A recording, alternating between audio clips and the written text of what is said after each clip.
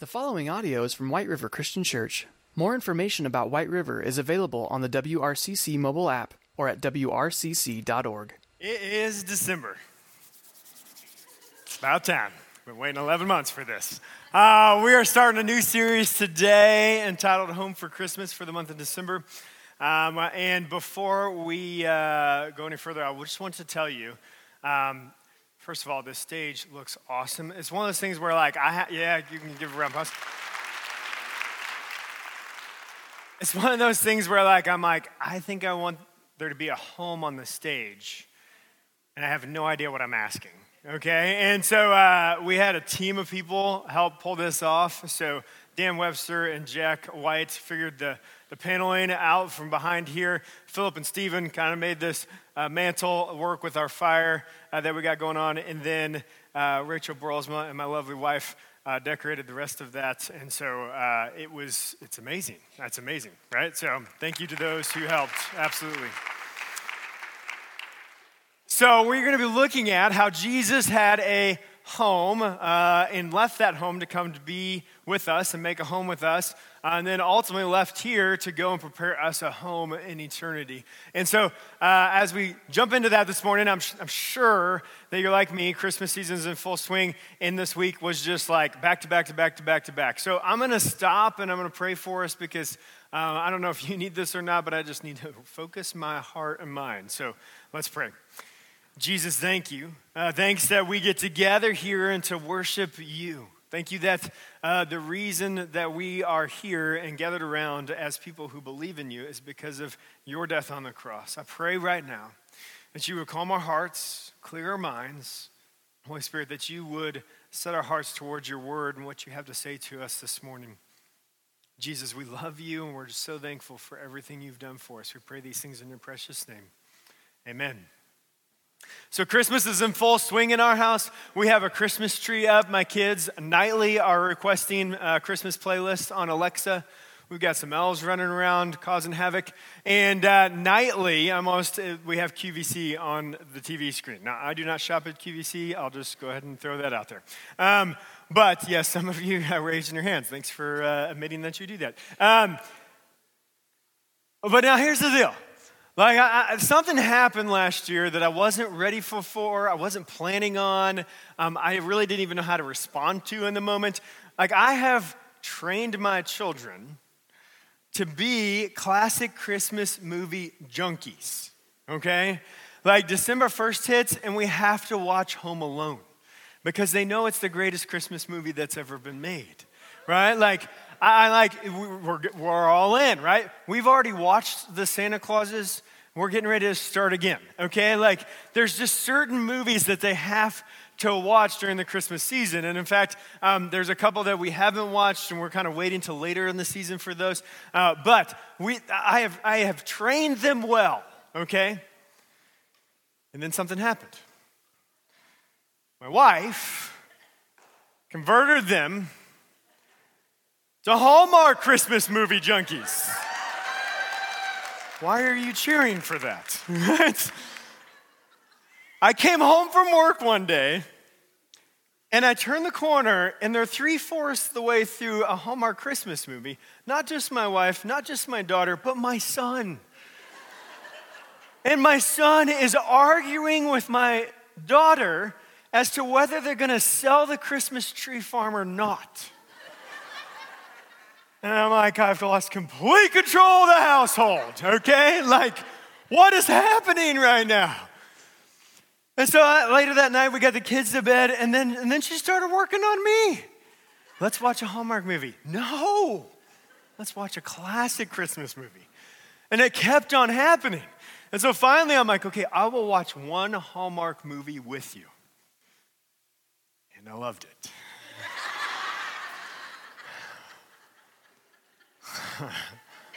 Don't tell her I said that. I didn't say that first service because she was in here. What Christmas movie was that, ladies? It was Cranberry Christmas.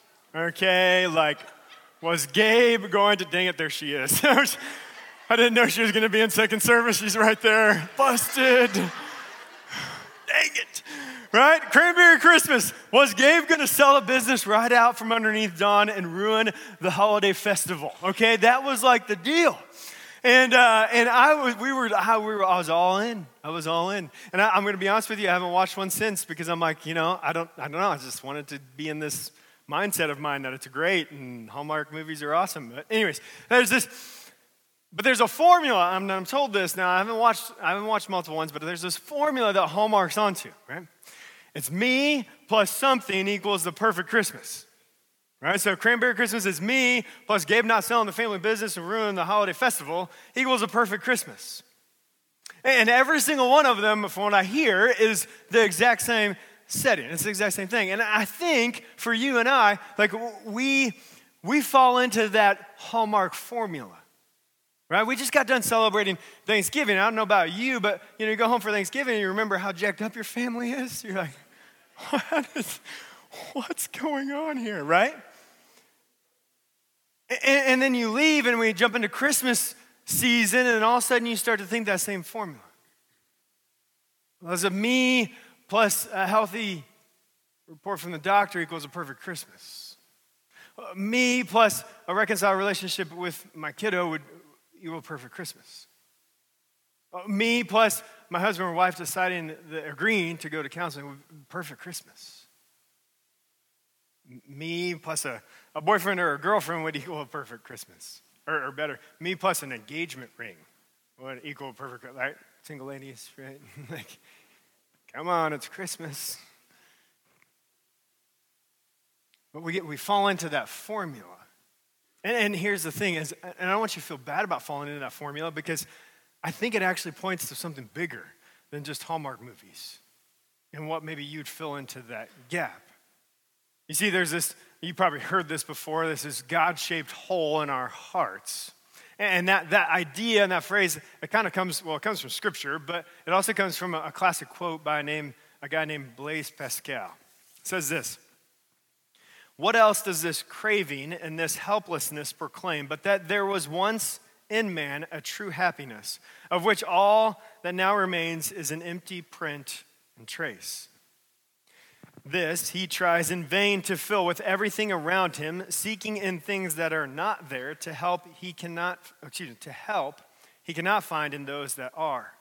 Though none can help, since this infinite abyss can be filled only with an infinite and immutable object, in other words, by God himself."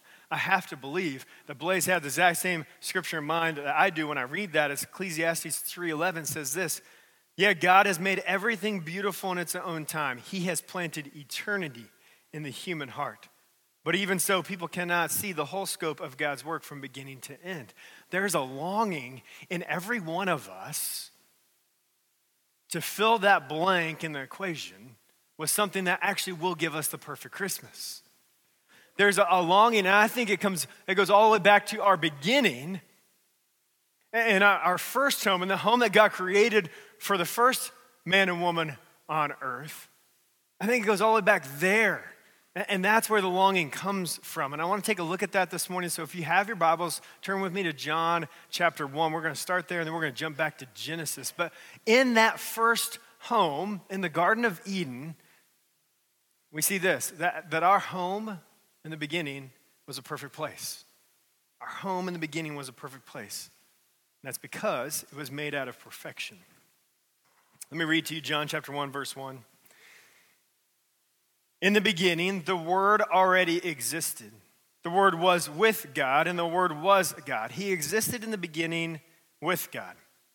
God created everything through him, and nothing was created except through him." Now, I want you to understand that when we read John chapter 1, and he says the Word, he's referring to Jesus. Okay, so let me read this one more time. I'm going to read it, and I want to fill in Jesus so that we can understand this fully. "In the beginning, Jesus already existed. Jesus was with God, and Jesus was God. Jesus existed in the beginning with God, and God created everything through Jesus, and nothing was created except through Jesus." You see, we're told here in John that back before, when we read in Genesis 1, that God's Spirit was hovering above the emptiness, that it was actually Father, Son, and Holy Spirit. It was God, Jesus, and the Holy Spirit. Because you see, Jesus had the perfect home. There was nothing that Jesus needed when he existed inside the Trinity before he came to earth. It was perfect. And it was through that perfection that God went ahead and created everything that you and I sense, smell, see, put our hands on. He created it all out of perfection. And so the Garden of Eden is perfect. It's perfect pleasure. It's perfect beauty. It meets perfect needs. It's everything that we needed for survival. So flip with me back to Genesis chapter 2. God creates this beauty, this perfect place. And then we're told that he puts Adam and Eve in that place, and he starts to explain it to them. And in chapter 2, verse 9, he says this: "The Lord God made all sorts of trees grow up from the ground, trees that were beautiful and that produced delicious fruit. In the middle of the garden, he placed the tree of life and the tree of knowledge and good and evil." Jump down to verse 19. Nope. 16. "But the Lord God warned him," being Adam, "You may freely eat the fruit of every tree in the garden except for the tree of knowledge of good and evil. If you eat its fruit, you are sure to die." Okay, so we know this, right? When the Garden of Eden, Adam and Eve, they just existed with God in perfect unity with him. God would walk with them through the garden. I don't even know what that means, right? Like, I can't imagine God just walking next to me like, my kids walk next to me. I don't know, but that's the way it was. It was perfect. There was nothing that Adam and Eve necessarily needed, and there was nothing that God needed. It was beauty. And then God creates these two trees, puts them in the middle, and he says, I really need you not to eat from this one. Look at all these other trees. Eat from any of those, but don't eat from this one. And what we do? We eat from this one, right? Because we've been messing up the perfection that God gave us a long time ago ever since, right? We messed over, and so you see Adam and Eve partake of that fruit. Now, it happened a couple years ago, but I read this article, okay? And the guy's name is this. Let me look this up. I got to make sure I got George Bean from Palmdale, California, okay? It's a heck of a name, George Bean. Okay, George is on his way home from work, not quite dinner time, so he decides he's going to get a snack. He pulls into Burger King and orders a small sandwich, and as he pulls up to the window, he's not paying a whole lot of attention, and he just hands his debit card to the cashier, the lady at the window. She must not have been paying any more attention because his $4.33 meal, sandwich, snack, she types into the cash register twice. Not like $8.66, like $4,334.33, okay? Swipes the card, it processes, hands the card back, sandwich back, and George drives on. George figures out very quickly that not only did that snack wipe out all the money in his account, but it also started accumulating overdraft fee after overdraft fee, and within almost seconds, he owed the bank thousands of dollars. And the headline, this is the best, most expensive snack ever. But George would go on to spend months trying to get Burger King to give his money back, trying to get the bank to take the overdraft fees back. I mean, months to figure this all out. Now, I'm going to be the preacher. That's not the most expensive snack in the world. Now, you and I know the most expensive snack that ever took place, and it was in the garden. When we took a bite of an apple that God asked us not to. And from that day forward, you and I have existed in this thing called sin. Right? And here's where we get it wrong in Christendom. Like when we go to evangelize and tell somebody about Jesus and tell them about a way to Jesus, we start with you and I are sinful. That's not the start. The start isn't our sin. The start is a perfect place. The start of the story is that God created this beautiful place that was perfect, that was everything we needed, and walked with us and was in community with us, relationship with us. Then you and I made the mistake of eating of the apple, and sin entered the world. And ever since, what has God been doing? God's been trying to figure out a way to get us back, to get back into that relationship with you and I, to set a course in motion so that could happen. And so the next time you go to share your faith with somebody, you want to talk to them about what it looks like to follow Jesus, start where you're supposed to start. That's in the garden. In the first home, the perfect place that you and I had. Because that's where we start and that's where we'll end. We'll get to that. But you see, it wasn't good enough for God just to leave us as we were. He's been pursuing you and I ever since then. And you see that in Genesis chapter 3. He almost immediately begins it. Because you see this is what happens. I didn't tell this first service, but I'm going to this one. So when I was a kid, my brother's 2 years older than me. And we have a cousin who's 2 years younger. And when the three of us boys got together, well, let's just be honest. When the three of us boys still get together, it's trouble, okay? And my younger cousin, like he even convinced his kindergarten teacher that his last name wasn't his last name, but it was my last name, right? Like, that's just how close we've been our entire lives. And when we were kids, it was around Christmas time because we the three of us boys were together. We were downstairs, and my brother decided that it would be cool to call 911. Except for my brother didn't want to have anything to do with, he wanted to be able to lie successfully, right? And so he knew if he could get me to be the one that picks up the phone and get JT to be the one who dials, he didn't do anything, right? So I'm like, nope, I'm not picking up the phone because I'm thinking I can't lie, right? Because if I pick up the phone, that means I made the phone call. So I'm like, JT, you pick up the phone, I'll dial 911, right? So that's what happens. My sweet little, at that point, probably 5, maybe a 6-year-old cousin picks up the phone. I dial 911, and of course they answer, right? And when they answer, we all freak out. JT slams the phone down, and whoosh, we're like in corners hiding because we know what's next, right? The phone rings back because 911 doesn't just let you hang up on them. And my mother upstairs answers it, and you can hear her get off the couch and doom, doom, doom, doom, doom. And I pick up the phone, and she's talking, and everything's silent. You know, I'm about to pee my pants, and here we go. I'm going to meet Jesus today. And my mom comes walking down the stairs, except for it's not one set of footsteps, it's two, and they're definitely sisters, right? It's my mom and my aunt, and they yell to us to line up. Now, here's the deal. My brother's old enough that he can lie through his teeth, and he's great. I'm still faking it till I make it, right? But my cousin, no shot. We get to JT, and he's like in tears. We're like, way to go, right? Like, we got to teach this kid how to lie. Completely busted, okay? So that's what happens in the garden. God lines them up. We got Adam, we got Eve, and we got the serpent. He starts with Adam. Well, it's this woman you gave me, right? Woman. Well, it's the serpent you gave me. And we get to the serpent. And then God says this. And this is what I mean by he immediately started pursuing us. Because when we read the punishment for the serpent, we hear about our future. It says this in chapter 3, verse 13. Then the Lord God asked the woman, "What have you done?" "The serpent deceived me," she replied. "That's why I ate it." Then the Lord God said to the serpent, "Because you have done this, you are cursed more than all the animals, domestic and wild. You will crawl on your belly, groveling in the dust as long as you live. And I will cause hostility between you and the woman, and between your offspring and her offspring. He will strike your heel, and you will strike, he will strike your head, and you will strike his heel." And that last line, God tips his hat to what he's going to do.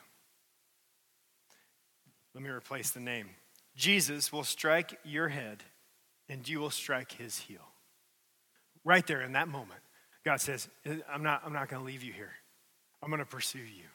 And in fact, he prophesies in Genesis chapter 3 that one day he's going to send his son, Jesus, from Jesus' perfect home to our broken home so that he can come down here and fix our home and ultimately go and prepare us a perfect home in eternity. Genesis chapter 3, the beginning of our story. Not only do we start in a perfect home, break it, but then God prophesies that he's going to come and he's going to remedy it, he's going to restore it, he's going to redeem it. That's what we celebrate at Christmas. That's what we celebrate at Christmas. It's the center of human history. It's the center of this. And it should be the center of you and I's lives. That's what we celebrate, that God came for you and I. He sent his son Jesus for you and I because our first home was perfect. And we'll have another perfect home. And that equation, right? That equation that I started with, the Hallmark equation, I know as cheesy as it sounds, is me plus Jesus equals the perfect Christmas.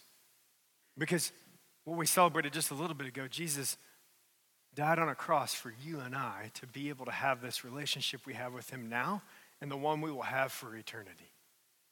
And I love that Mary's here today. I love that Mission of Hope is here today because what do we do until then? We hope. We long for the day when this world and the things that are broken in our world will be remedied, redeemed, and restored. And that day will come. You guys know that Christmas is one of my favorite times of the year. I don't get giddy around this time of year just because of Christmas lights. Now, I'm going to tell you, I went to Newfields Friday night. That is amazing, okay? Like, I want to wrap one of my trees like every branch like they do. I don't know how they do it, but I'm going to figure it out, okay? I get giddy because we all of a sudden start getting focused on Jesus during this time. Because the entire secular world stops on a day which they call holiday. That's called Christmas because the center of it is Christ, to acknowledge something that they don't even believe in. That you and I know what it means and what we get to celebrate. That's why I get giddy. That's why I get excited.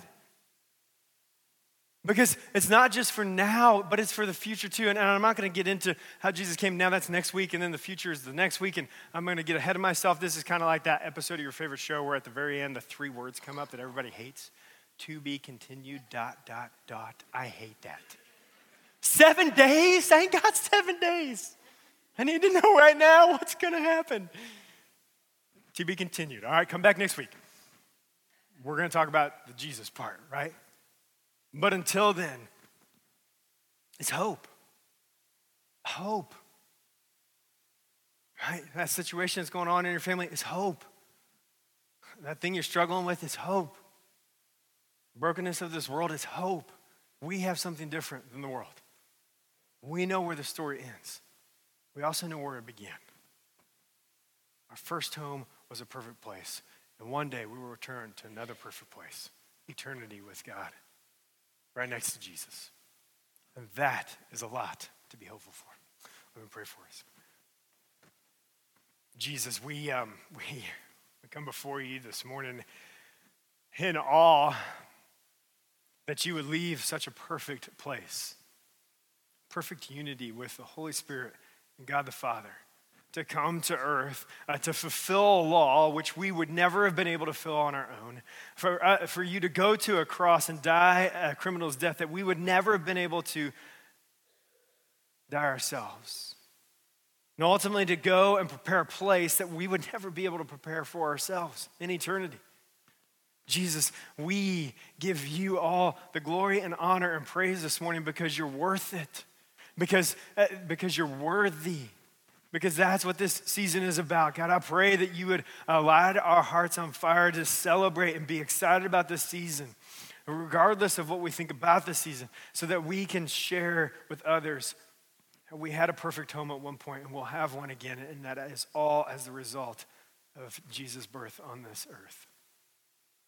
Thank you, Jesus. We love you. We pray these things in your precious, most glorious name. Amen.